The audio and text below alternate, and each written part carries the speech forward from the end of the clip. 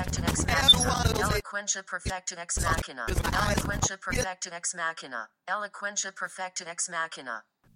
Welcome to Eloquentia Perfecta Ex Machina, a podcast series devoted to the teaching of rhetoric and composition, with and through a range of media, and focused on the writing program at St. Louis University. In this episode, Amy Nelson interviews Anessa Kemna about her experiences as a blind teacher and graduate student. They discuss adapting materials for accessibility, the intersections of non-normative mental and physical conditions, and the concept of inspiration porn. Hello, I'm Amy Nelson, and today I am here with Anessa Kemna. Hello. And we are going to talk about disability in the classroom. So, Anessa, you're blind. That is accurate. So what I thought we might start with is maybe sort of the history of your experience with disability, if you want to talk about sort of growing up as a blind child and what that was like, and just give us some context, I guess. Okay, yeah, I can do that. So I was born with a birth defect in my eyes. It's called Peters anomaly, and the short version of that is essentially that it's a cornea defect. I won't get into the super details because corneas are gross, but essentially it just meant that from the ages of 1 to 4, I had 4 to 5 different cornea transplants. That sounds terrible. Yeah, it kind of was. So yeah, lots of time in and out of hospitals. And a lot of that was trying to, again, replace the corneas, and this is back in the late 80s, early 90s. So all the immune suppressant drugs and stuff were not where they are now. So they rejected and things like that. So I grew up with partial vision, never enough where I was ever going to be able to drive. I couldn't, without a lot of magnification and a lot of effort, I couldn't really read normal print books. So grew up using Braille and other technologies. And then, various complications come along with getting your eyeballs operated on that much. Yeah, I would kind of guess so. Yeah. So, various sort of small surgeries for that. I had a bout with childhood glaucoma, which was super fun, which I have mostly blocked out, I think. Yeah, I don't blame you. This is more like a thing I've been told than a thing I remember. So, like I said, I grew up with partial vision, was never gonna drive or anything like that. When I was 12, I woke up one day and had started hemorrhaging inside of my eye. Fun. It was great. Waking up, looking through like a red piece of saran wrap is great. So like not rose-colored glasses. No. Yeah, right. Nope. Not exactly. Wrong kind of glasses. Oh my gosh, that sounds terrifying. Yeah, it was. And so from there, we thought it was a whole bunch of different things, and it ended up, so they ended up sort of going in, and they did another transplant and fixed some retinal issues that were going on. Had a little better vision for a little while, but then it started to sort of slowly go downhill. Like I said, my eyes have been through a lot of trauma, and they're not like the sturdiest of organs. Right. As someone who has stabbed herself in the cornea with, a little tiny metal tool thing, I totally get it. Yeah, I don't recommend that. Yeah, me neither. I would avoid that. But so over the next 3 years, I lost the rest of my vision very, very slowly, to the point where I didn't actually realize when the rest of it had sort of gone away. Which is maybe kind of, I guess, a blessing over the alternative of sort of having it overnight suddenly change dramatically, yes. I guess.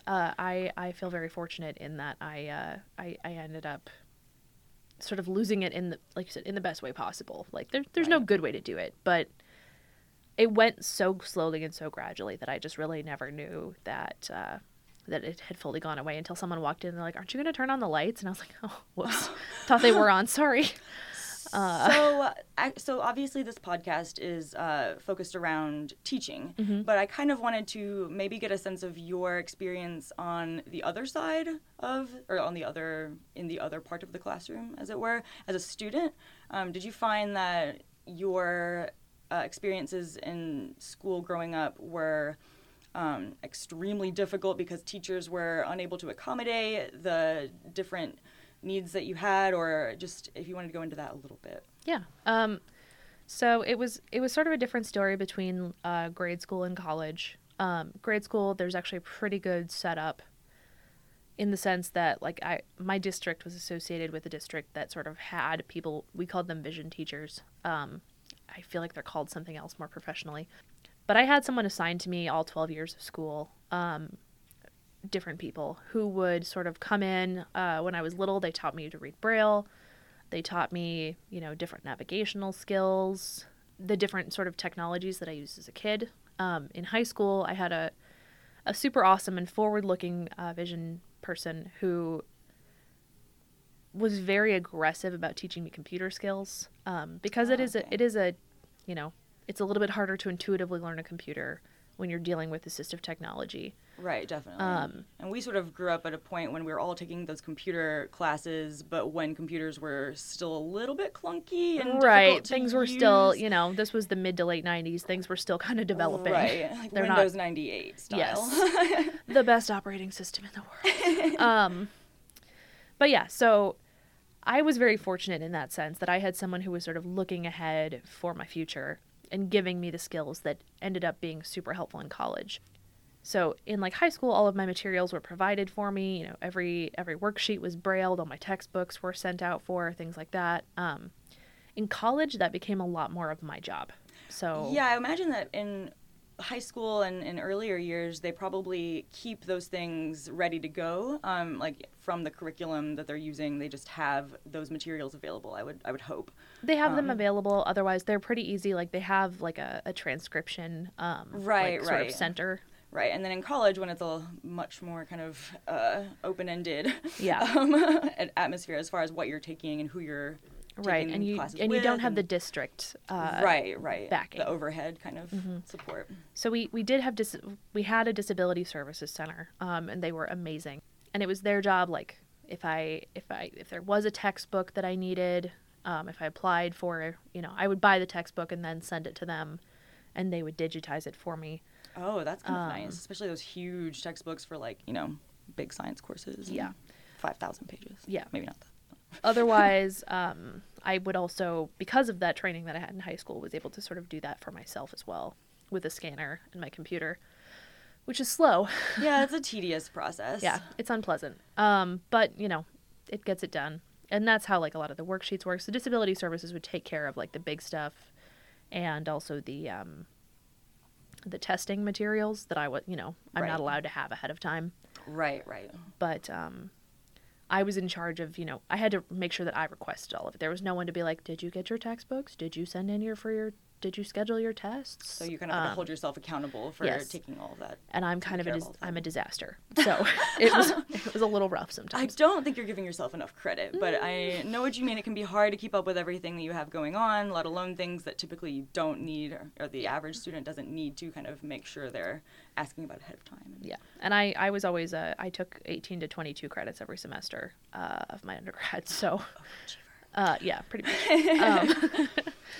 But yeah, so benefit of that is that it has made me, now that I have my own students who get accommodations, it has made me sort of understand what they're usually dealing with, in the sense of, coordinating their lives through another agency. Sure. So that's kind of been a blessing that I didn't know was sort of coming from then. Yeah, definitely. I hadn't even thought about that. Okay, so then jumping ahead now, how long have you been teaching at this point? I was a teaching assistant throughout undergrad for various classes. So from about 2008 to 2011, okay. I served as a teaching assistant.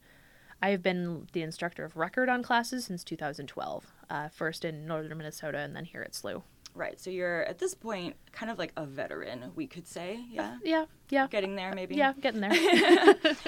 So, starting out, when you were just starting out as a TA, or a teaching assistant, did you find that the professors or instructors you worked with were able to sort of work with you in a way that made your position and your responsibilities doable? Did you find that you had kind of extra responsibilities yourself to ask for the things as you did sort of back when you were a student? They were actually really great. So the instructors that I worked with, by and large, were instructors that I'd had relationships with already. So okay. People whose classes I had already taken, and who I had sort of built up a rapport with. That always helps. Yeah. So things like, they let me design stuff to make it easier for me. I implemented an online office hours system for one of my professors. Oh, cool. I feel like that would just be useful anywhere for anyone. It was great. I TA'd for a linguistics class once, which was a little bit tricky because they do a lot of hand drawing sentence diagrams. Right, So right. that complicated things a little bit. But the benefit of all of this stuff actually was, like I said, the professors were super great. But the benefit of all of this was that I sort of learned how I needed to function as an instructor to make it accessible for myself. Right. Yeah, so I guess that's why they make us teaching assistants first, so that we Yes. get a little bit of that practice, those practice runs. Yes, So and now you are an instructor here at SLU. You teach undergraduate literature and composition and rhetoric courses.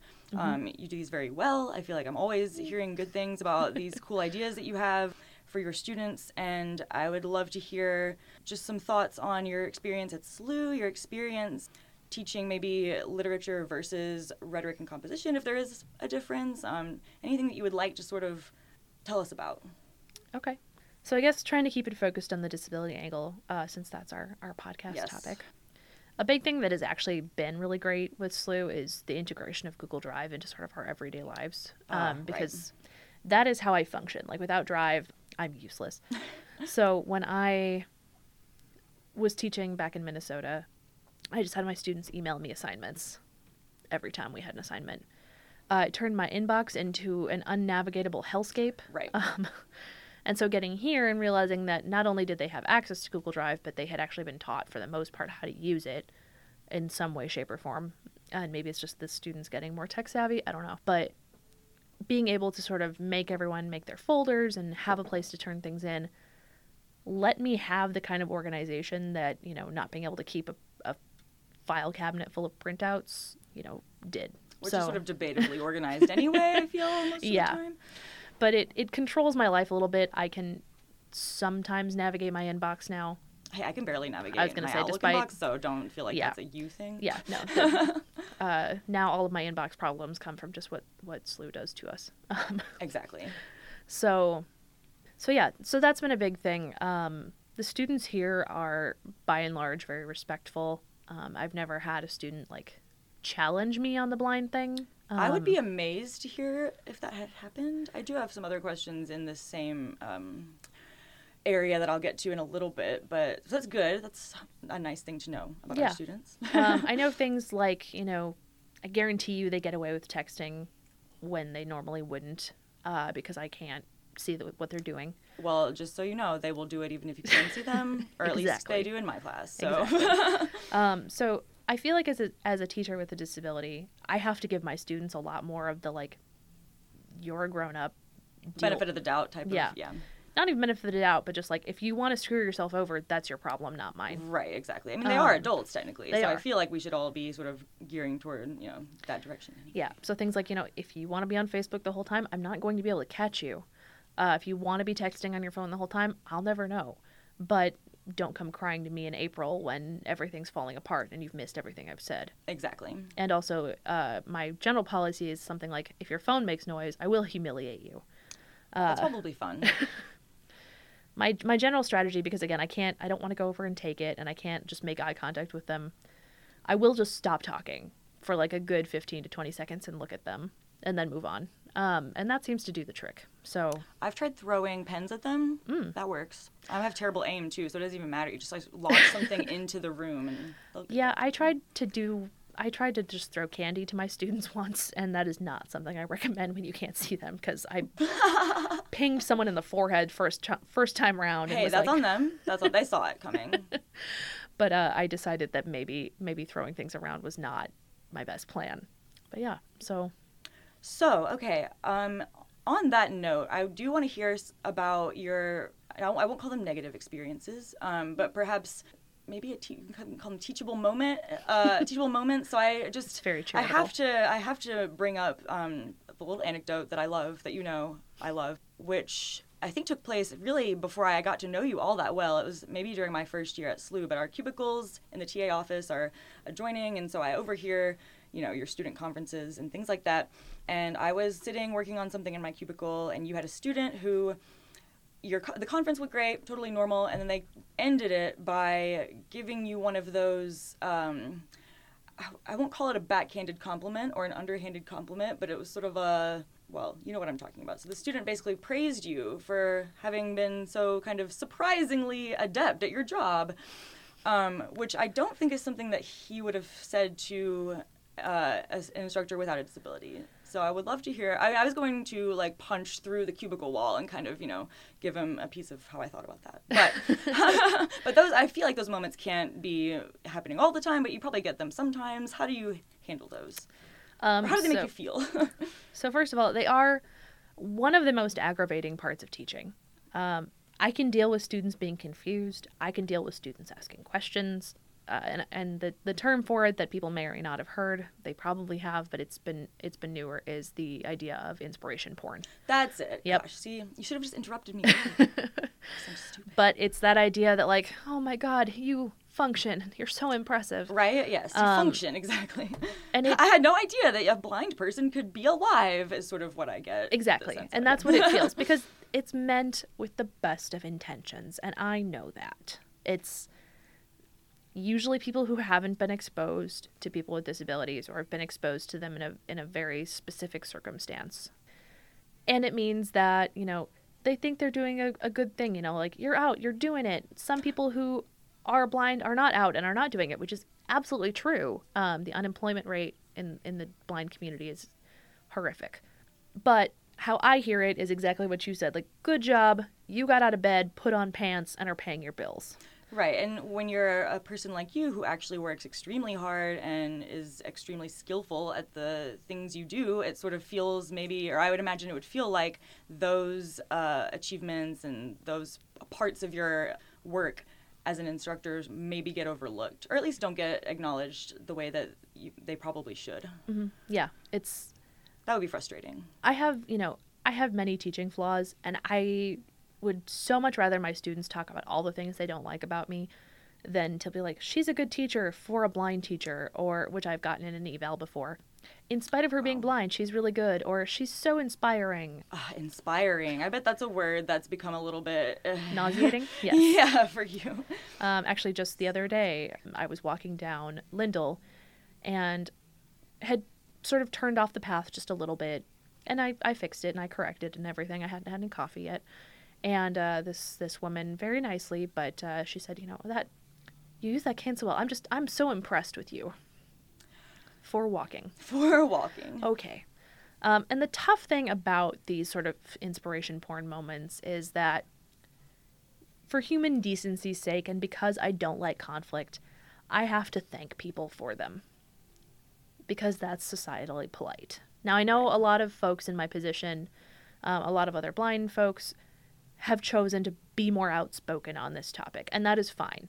I just personally, I don't like conflict. I don't like to start things, because that's who I am. I'm Minnesotan. We don't do that.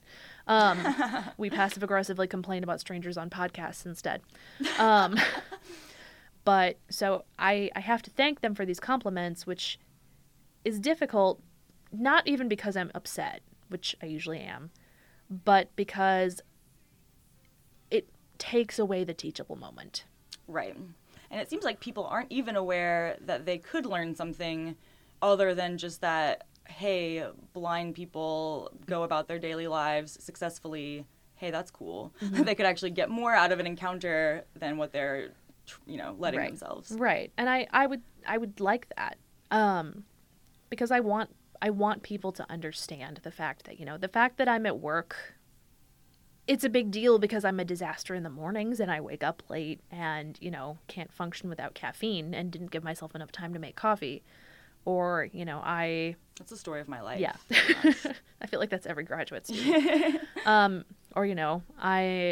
it's impressive that I'm here because I didn't do my laundry and couldn't find clothes, and now I did, and here I am. It's not impressive that I'm here because I can't see. There are things in my life that, I'll take it. Doing this without being able to see is extra challenging, and that's, thanks for acknowledging that. But many things are not blindness related.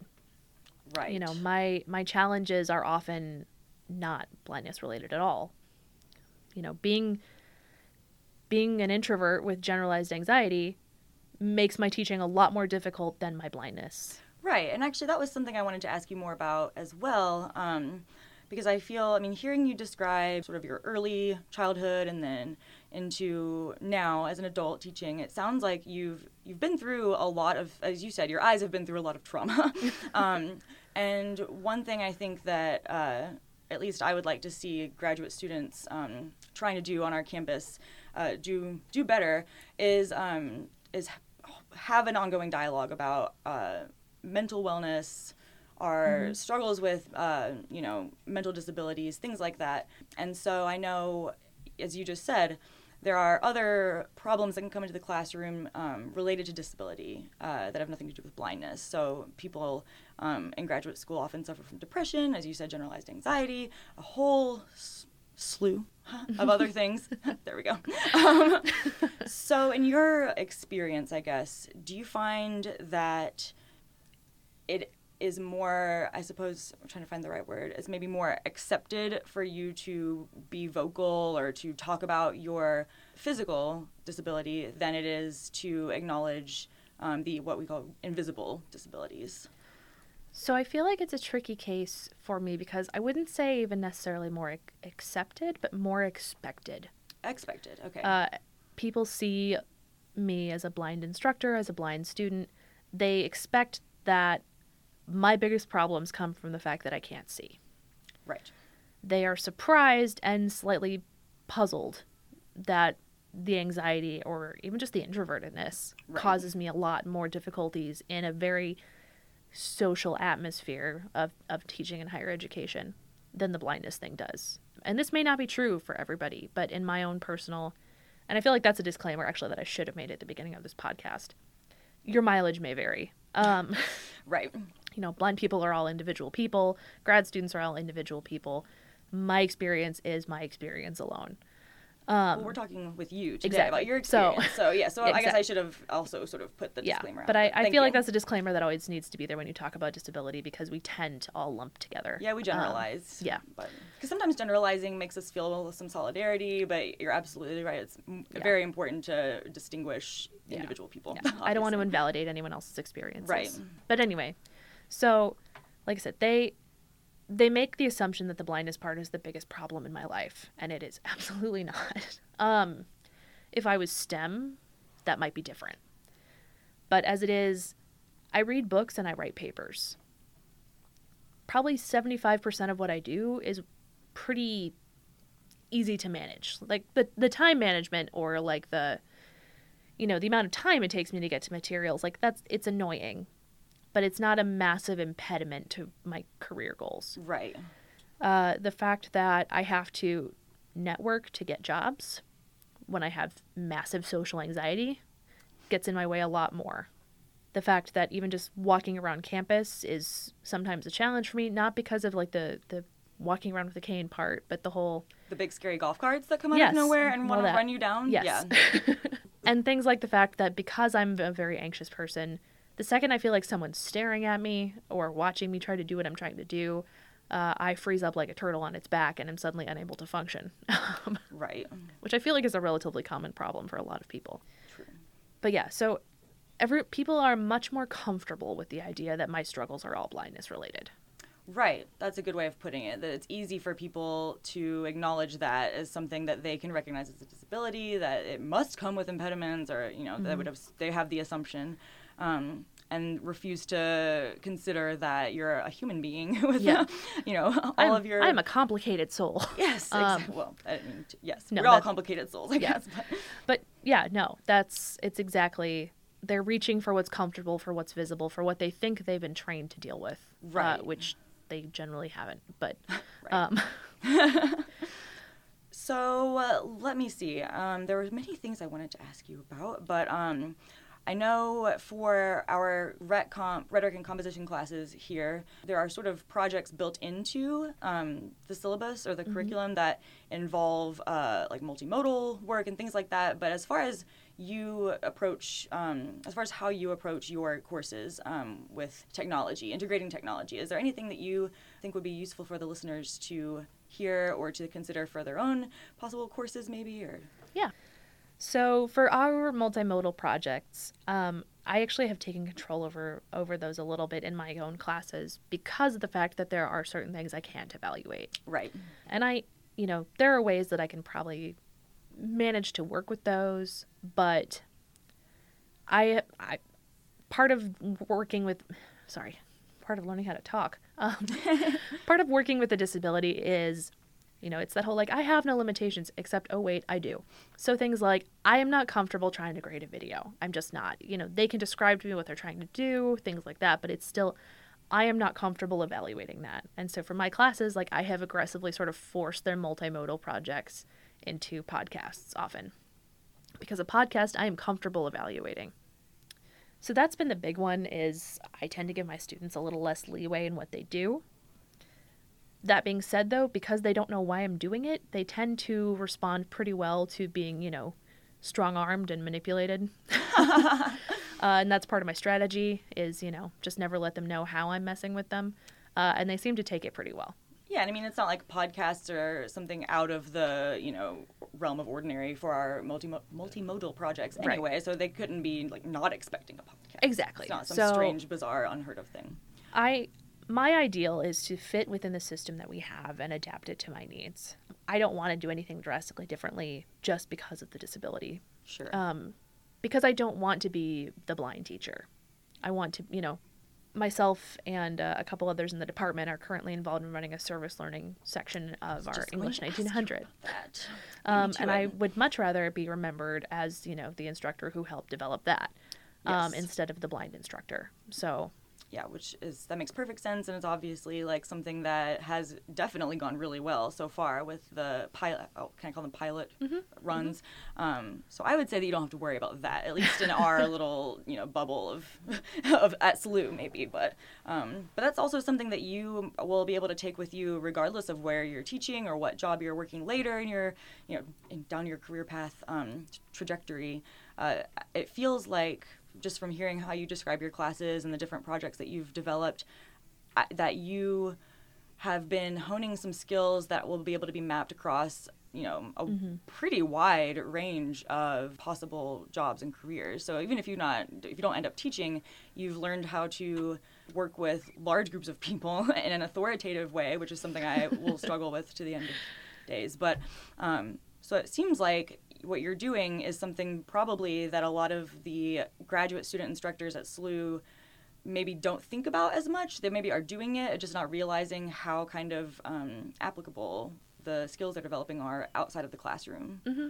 Yeah, absolutely. So that was a very long no, that's fine. comment. But yeah, that's what they want us to be doing in graduate school, is learning right. these skills. And I want my students to walk away from them. And to be honest, on the disability front, what I want my students to walk away with, and I realize I'm kind of taking this question in a different direction than you started, but what I want them to walk away with is not like, oh my God, I had a blind teacher and she was so inspiring and so wonderful.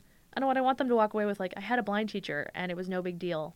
And she was sometimes really cool and sometimes really annoying. She sometimes took 3 weeks to grade our papers, but sometimes she was amazing. Right. And I want the blindness part to be just sort of in the background. I don't want them to forget it because it's there. It's a part of who I am, but it's not the part of who, it's not the only part of who I am. Right. And I would like them to have come away with a positive experience, not so much as like I'm an ambassador situation, but right. Having a very sort of normalized encounter with someone with a disability, because I feel like that's something we are missing, and which is a big cause for all of the inspiration porn. Oh, absolutely. Is a lack of exposure. Yeah, I think that's absolutely true. If you, the next time the grad students at SLU who sort of have gotten to know me over the couple of years, like the next time they run into a blind person, their first response is probably not going to be totally freaked out and to tell them how inspiring they are for putting on shoes. At least I hope. Otherwise, I haven't done my job. I don't think any of us are going to be. We've been listening. Right. But it normalizes the encounters, and it makes every good encounter you have, and I'm not talking just always positive, but every, sort of well-maneuvered encounter that you have makes the next one a little bit easier on both parties. You've had the chance to ask some questions. I've had the chance to sort of show you how some things work. we have learned how to interact with each other. I have learned that I am terrible at captioning GIFs. When we text each other, I always try, not always successfully, but I always try to caption things when it's an image of any kind, which is something I've now begun to sort of obsess over because of how poorly I feel like I'm doing it. I had a couple of kind of just little grab bag questions kind of related to that. Like, I feel like people might be interested to hear, like, what do emojis, like, when they appear in text messages, what do those get rendered as for you? So depending on the emoji, they actually get described by the phone, because I do a lot of my stuff, obviously, on my phone. They get described. Sometimes the way that society interprets them is not the way the phone interprets them. Yes, absolutely. Because I've actually seen the titles for at least the sort of face, the smileys and such. Yeah, so like some of the screaming faces, things like that. Right. I think the laugh crying is a pretty like reliable, like, you know, I bet that one just says laugh crying emoji or something. It's like face crying tears of joy or something like that. That is a different type of thing, though, tears of joy. Because I know there's one that I tend to use that I think it's called like the grimace face, how I use it as sort of, the fake smile face. Mm-hmm. So I feel like at least sometimes what I have said or sent to you has certainly not been interpreted as what I would have wanted it to be read as. But and that's, I like talking about this, but also to keep it related to our larger theme, like that's kind of a really good metaphor for disability communicating with sort of quote unquote non-disability. That wasn't the right kind of sentence, but but that like your interpretations may vary, right. and it may cause interesting communication foibles. Right. One question I had was, this is sort of a broader question than just about blindness as a disability, but about the term disability in general, because that's obviously a word that some people now consider, offensive or inappropriate. I think that differently abled might be the sort of most recent version of how you'll see that term. But we call it disability studies within our department and within the humanities. How do you feel about people trying to phrase things differently to, I don't know, not offend you or to somehow appease the community of disability people? Right. So this is a question where I feel like I need to stick in the your mileage may vary disclaimer again. Yes. Because I am not a super PC person. I actually feel much more uncomfortable when someone tries to do linguistic backflips to not offend me than if they just... Now, there is a fine line. I don't want to be called a handicapped person. I don't even really want to be called a disabled person. But something like a person with a disability, that doesn't bug me. Right. And that's person first language. Yeah, I was just going to say, because it's not describing you as the disabled person, but you're a human being. Yes. Like this other thing afterward. I am a human being with brown hair. I'm a human being with disability. Now, that being said, like, I will sometimes take, like, the blind woman because it fits better in a sentence than, like, the woman who is blind. But that's just purely a sentence structure thing. But overall, like I said, the big thing is, so here's my thing, though. Handicapped is out. Anyone listening to this, handicapped is out. Don't call anyone handicapped. Just don't do it. You heard it here, not first, because this has been a thing, but now you heard it. It's not. I know we confuse it because we call them handicapped stalls and handicapped parking spaces. We just don't have a good replacement term for it, but if you're listening, don't do it. It's done. It seems like some places have sort of successfully taken up accessibility as the better way of calling like a stall or entrances to buildings and things like that. And that's the thing. That's and I'm not even saying in a don't offend way, but access is a much more proactive term. Oh, right. It doesn't have those connotations of, 19th century people with disabilities sitting in an asylum kind of situation. Right. It gives agency to the people who have to use the material or the space. Precisely. And that's a big thing. It's the idea of agency. A person with a disability lets me be that person first, not someone whose disability is being inflicted on them. When we get into things like, differently abled and things like that, I don't care for that personally. Like, please, I don't want to be called that. That also seems to apply to literally every person on the globe. Like, we're all differently abled because that just means different Exactly. from the other person and this, And I feel like the terms in disability studies are about to sort of hit some rocky patches, similar to the debates that have gone on for the last couple years over the term queer in academia. Sure. Does it mean LGBT? Does it mean anyone who is sort of outside of the normative experience? Right. And has it lost kind of its meaningful effect at this point because of all of these? Right. And different... do we want it to regain its old meanings or right. not? So I feel like there's some disability terms that are sort of headed for that shakeup at some point. Now, I, on purpose, am not a disability studies person. I'm interested in it. I had a really cool moment at the end of undergrad where I discovered that there were disability studies in medieval studies, and I thought that was super cool.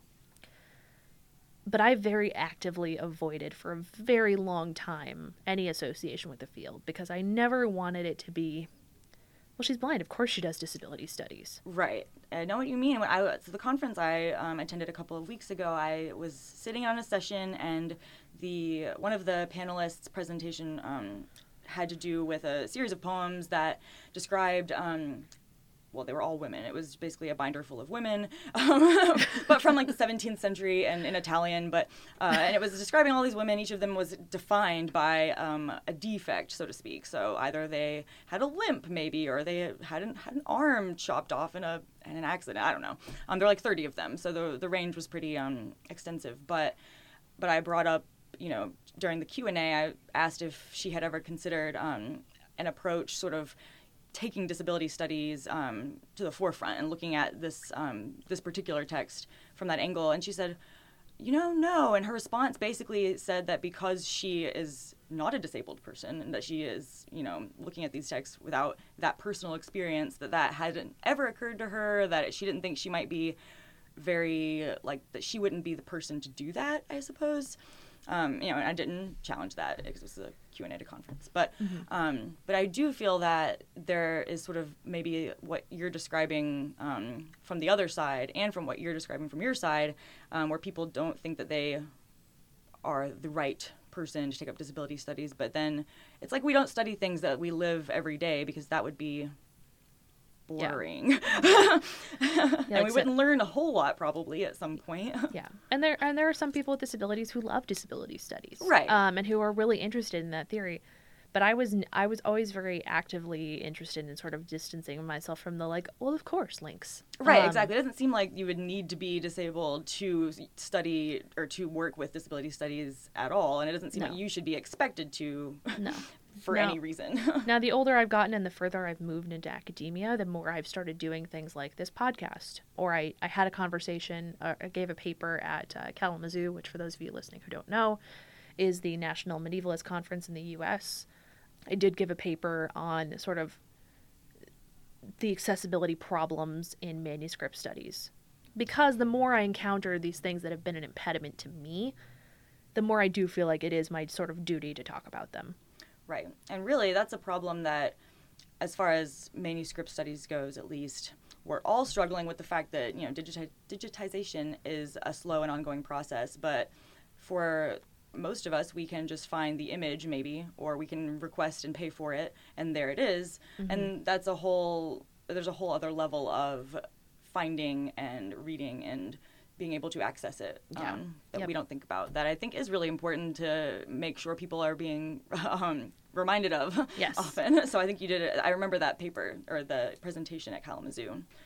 But yeah, and I mean, and that's a big part, like you said, everyone's struggling with a lot of the similar parts of that. And so that's my interest in bringing disability studies into the forefront is not to make it its own separate thing. I don't want to have my own playground. I just want to be able to play on your playground. I don't want anyone to play on my playground. But I want to have a seat at the table, essentially. I don't need my own separate space. I just want to be allowed into the collective academic space. I feel like that is a totally we should all be able to just say that, and yes, that should not be up for debate, right? Exactly. And I feel like there's no one who doesn't, or there's not many people who don't want that in some form or another. Right. So. And really, we all, in our own ways, struggle to feel like we're being accepted, especially as graduate students and early career scholars. There's always the feeling of, do I belong here? How do I make people believe that I do belong here?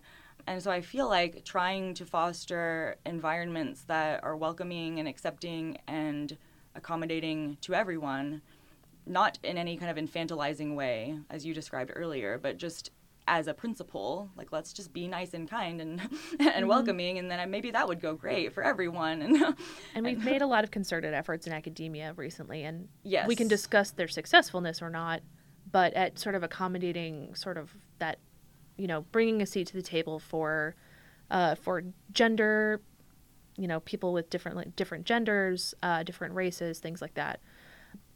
There's been a very publicized effort to make that space at the table for those marginalized groups.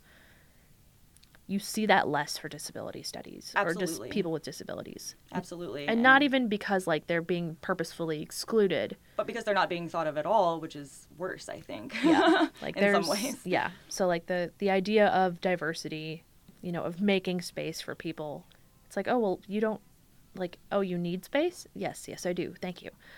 Yeah, so while diversity in all of those other places is great and absolutely necessary, it is a problem in the disability community, is that, like you said, it's not that we're being sent away, it's that we're just not being considered. Right, which does... Because we don't fit under the big banners of diversity. Right. Or not in the way people are accustomed to seeing or thinking about those banners, at least. Right. So I guess moving forward, that'll be something that we can all try to work on. Yeah, because, like I said, it's frustrating when we're having all these talks about inclusivity, and all these debates about, you know, physical spaces and academic spaces for all of these groups that absolutely need them, but not at the sacrifice of... Right. It's frustrating to be a constant afterthought. Right. And, you know, we always talk about how, you know, oh, it's not my job to educate people, it's their job to educate themselves. I have mixed feelings on that, but it also is annoying to have to be the one in the crowd always standing up and saying, like, hey, me, back here, look, I'm here. Kidding. Let me talk. Let me be a part of this. Make space for me the same way you're making space for everybody else. Right. I would also like our listeners to know that I can't stop gesticulating, and even though we are not being video recorded, that was completed with a lot of flailing and arms in the air, because I just can't control myself. But it's a very important issue, and I feel like probably a good place for us to wrap up. It's a good note for people to for us to leave off with. Anessa, thank you for this really informative and wonderful conversation. I hope that our listeners have learned as much as I feel like I've learned. Yeah, this was great. I've liked the chance to sort of speak on these issues because, again, I think these are a lot of things that people have heard alluded to but have never really gotten a full-on conversation about. I think that's probably right. I would like to sort of put in a pitch here at the end. It's a fledgling venture, but I've been working on sort of publicizing some of these experiences online. So should you choose to follow something, we're going to be sort of developing this as I go. I do run a blog, which I created while I was actually adjuncting, and it's called adjunctinthedark.com. And it's sort of changing its identity right now because I'm sort of waking it up from the dead. But it is a lot of those disabled experiences in academia, in teaching, in particular, and in grad school. So again, that was adjunctinthedark.com. I've seen it. I would highly recommend everyone go check it out. Even while it's in flux, I suppose. Or maybe you can put up one of those under construction. Like the old... It's awake and everything. It's just the content is a little bit old. But stay tuned for new content. Yes, please stay tuned. Please check it out because these conversations don't go anywhere until we make them. So, yes, excellent. All right, and outro music.